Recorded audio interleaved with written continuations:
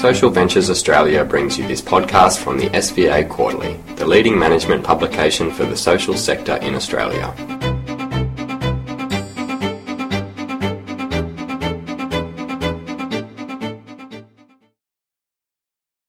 This podcast, Healthy Country, Healthy People, outlines recent analyses of 5 Indigenous Protected Areas, or IPAs, across Australia, which demonstrate the social and cultural co-benefits of Indigenous land management initiatives.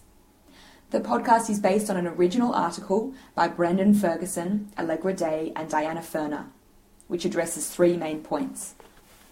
Firstly, that 4 recent social return on investment, or SROI, analyses demonstrate the success of the IPA and associated ranger programs, which have generated significant social, economic, cultural and environmental outcomes.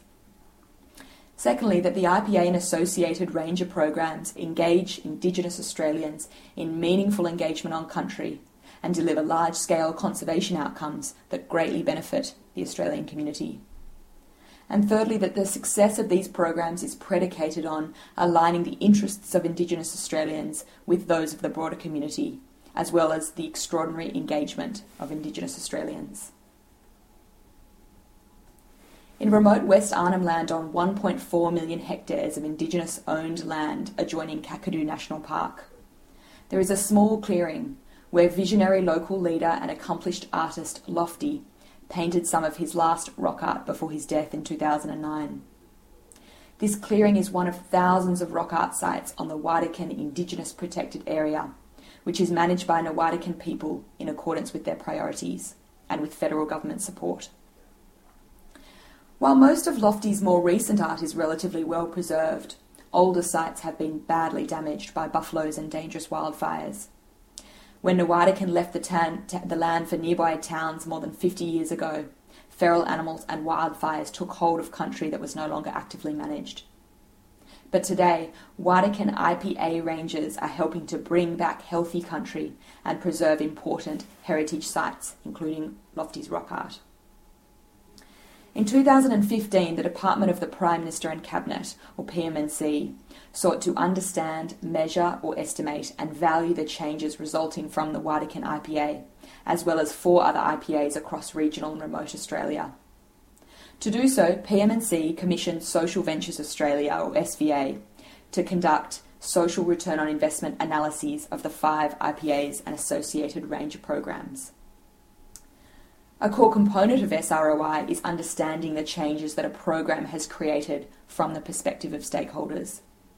Key stakeholders in this instance included rangers, Indigenous community members, federal and state governments, Indigenous corporations, and a range of cross-sector partners, including corporates, NGOs, and research organisations.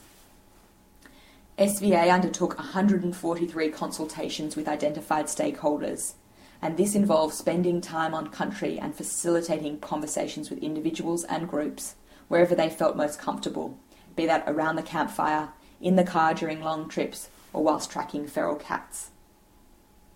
So what were the benefits created by these IPAs? The 4 SROI analyses collectively established that the IPAs and associated with Indigenous ranger programs have generated significant social, economic, cultural and environmental outcomes for rangers, for community members, state and federal governments and other stakeholders. That success is predicated on extraordinary levels of engagement. Indigenous Australians are supported through IPAs to manage their country in accordance with their cultural obligations, as well as at the same time delivering large-scale conservation outcomes. Overwhelmingly, the 4 analyses demonstrated that Indigenous community members, especially rangers, have experienced a reconnection to their traditional country, language and culture.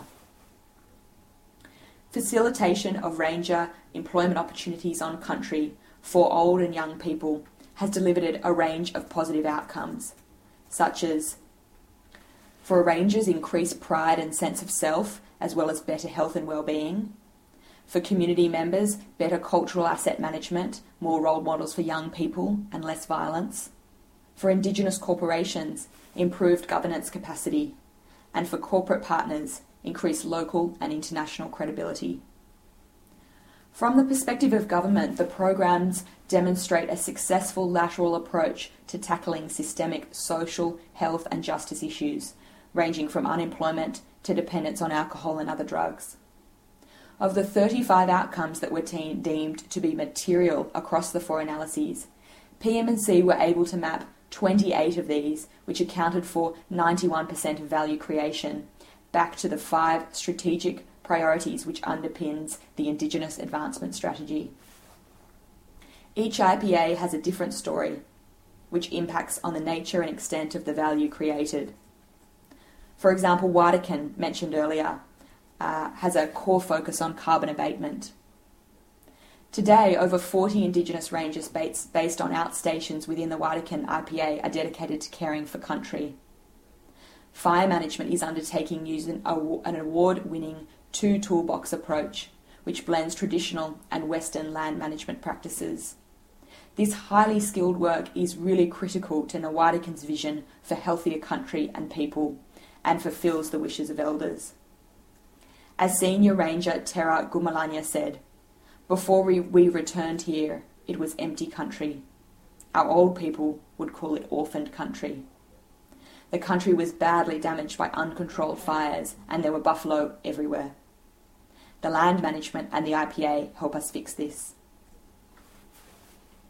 While the social and cultural benefits resulting from healthier country cannot be overstated, Ngurwadakin has achieved great success in also generating tangible economic benefits from land management activities. Since 2007, Ngurwadakin have been selling carbon offsets on the international carbon credit market to partners including ConocoPhillips. Carbon abatement has afforded Ngurwadakin the opportunity to use their land for economic gain, empowering them to chart their own course towards a better future for their communities. Additionally, land management on the Wardakin IPA benefits the federal government and the wider community, since the Wardakin Ranges are protecting and rejuvenating one of Australia's most important biodiversity hotspots in a really cost-effective way. The second and third IPAs to explore are Birrili Burru and Matua Kurara, which have built an intermediate labour market. The Birrili Burru and MKK IPAs, as they're known, are located in central Western Australia, northeast of a small town called Wiluna. The land belongs to the Matu people, who were amongst the last of Australia's Indigenous people to make contact with Europeans. Many living Matu recall their experience of first contact, occurring as late as the 1960s. While Matu connection to country and culture remains strong, many Matu now live in towns and communities on the edge of the desert, rather than on their own country. A 2013 attitudinal survey of 98 Matu living in and around Wiluna that was conducted by Matu confirmed that there are low levels of work participation amongst Matu living in Wiluna. Respondents identified inadequate engagement of the Matu community by local employers, resulting in a low capacity to respond to work, training and enterprise opportunities among Matu. One of the exceptional employers was the Central Desert Native Title Services, who are responsible for managing the Birrili Burru and MKK IPAs in partnership with traditional owners. The Birrili Burru IPA is characterised by a strong custodial responsibility to look after country and provides for the transfer of traditional knowledge between generations. The MKK IPA consists of 2 former pastoral properties, Lorna Glen, Matua, and Irahidi, Kurara, which now comprise a premier arid zone research station. A co-management relationship has evolved between the WA Department of Parks and Wildlife, or DPAW, and Matu native title holders, which provides for the development of ranges' natural resource management and work readiness skills. A third important work zone is situated between MKK IPA and Wiluna on the Jundee gold mine. Rangers undertake rehabilitation, recycling and flora and fauna survey work in partnership with Northern Star Resources, which was formerly the Newmont Mining Corporation. The 3 work zones, Birrili Burru, MKK and Jundee, offer different opportunities for Matu rangers, providing a progression from a cultural space, Birrili Burru, to one of joint management with government, MKK, through to a commercial operation, Jundee. Matu have a different cultural and historical relationship with the country comprising each work zone, and the nature of ranger work undertaken shifts to reflect that. Lena Long was born at Well 7 on the Canning Stock route. Lena has been one of the most consistent ranger employees on the Birriliburu and MKK IPAs. She sees the opportunity to effect greater change with increased investment in the IPAs. At a meeting with DPOR representatives at the Lorna Glen Research Station on the MKK IPA, Lena explained how Matu and DPOR staff can continue to strengthen their working relationship as well as learn from each other. She said, "We want to work with the scientists, even if it's just one or two Matu. Learning from the scientists, that's what's important. And we can teach them Matu names and looking for tracks." The DPOR regional manager Ian Keeley agrees. He said, "I don't think our staff could ever read the country and track a cat across the country the way Matu can." The third IPA to look at is Girrigan, known for its partnerships. A significant amount of value created by the Girrigan IPA is derived from its partnerships. The IPA covers more than 1.25 million hectares of land and sea country in far north Queensland that belongs to 8 traditional owner groups. Land within the IPA is multi-tenured and includes Aboriginal held land, private land holdings, national parks and World Heritage areas. Because of this, Girrigan maintains a very complex co-management model whereby partners jointly manage country in accordance with shared priorities. In many ways, Girrigan is considered the glue that supports a diverse group of partners to come together, including local, state and federal governments, local and national NGOs, research partners and private landholders. This arrangement is beneficial for Indigenous community members whose aspirations for country are now heard alongside those of the broader community. Girrigan provides its partners with a culturally assured process of consultation with traditional owners. Melissa Flynn, who is Project Officer with the Wet Tropics Management Authority, explains that when we work with Girrigan, we can trust that we are communicating with the people who have a right to speak for country. They have good governance and a good system for consulting with traditional owners, which enables us to work effectively. Partners also benefit from the leading role that Girrigan plays in the region as an advisor, a supporter and an advocate for local Indigenous organisations. The final IPA we explored is Minyumai and its story of reclaiming culture. Situated on the far north coast of New South Wales, Minyumai is a freehold property of largely uncleared native forest, woodland and wetland habitats. It was handed back to the Banjalang clan by the Indigenous Land Corporation in 1999, after a period of settlement by dairy farmers in the early 20th century. Under the tenure of dairy farmers, Minyumai was drained and left largely neglected, resulting in significant damage by wildfires, feral animals and weeds. Like many of his generation, Daniel Gomes, a coordinator ranger at Minyumai, grew up hearing stories of native plants and animals that previously inhabited Minyumai. With many key elders having passed away, native plants and animals and their associated stories represent some of the last links to Banyalang culture and heritage. Daniel worried that they would never return. However, the IPA has provided the Banyalang people with much needed resources and partnerships to enable land management activities. The land management has had a transformative effect on the healthiness of country, including the restoration of native plants and animals that were thought to have been lost.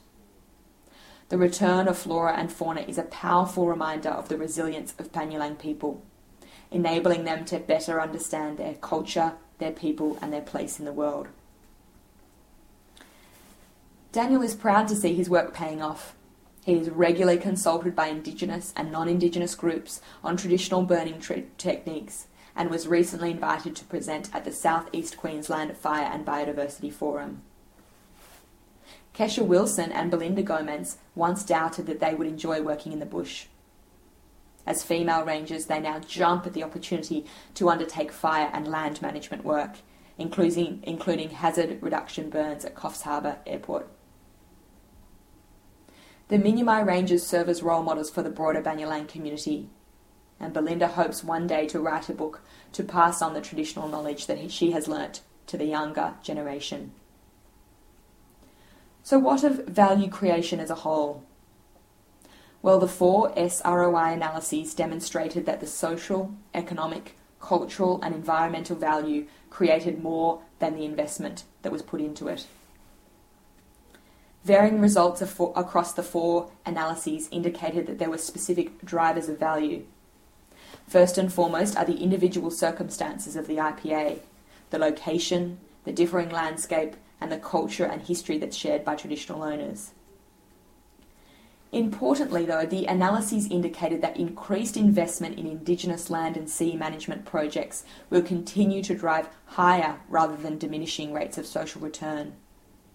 In particular, value was found to be generated through 3 main mechanisms. Firstly, the creation of ranger employment opportunities on country, complemented by training to develop an increased skilled Indigenous land management workforce. Secondly, the provision of sufficient resources to actively manage land at scale.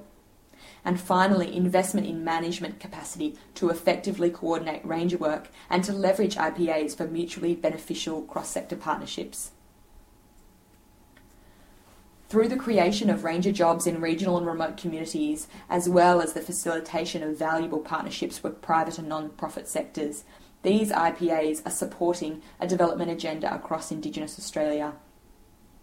Government and third-party investment in the emerging Indigenous land and sea management sector will create increasing opportunities for Indigenous Australians to engage in the market economy, whilst actively managing and strengthening their connection to country.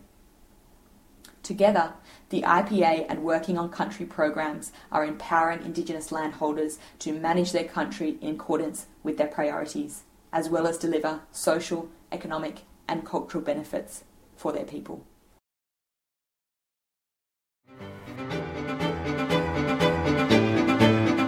Related podcasts and articles can be found on the SVA Quarterly site, www.socialventures.com.au/SVA-quarterly/.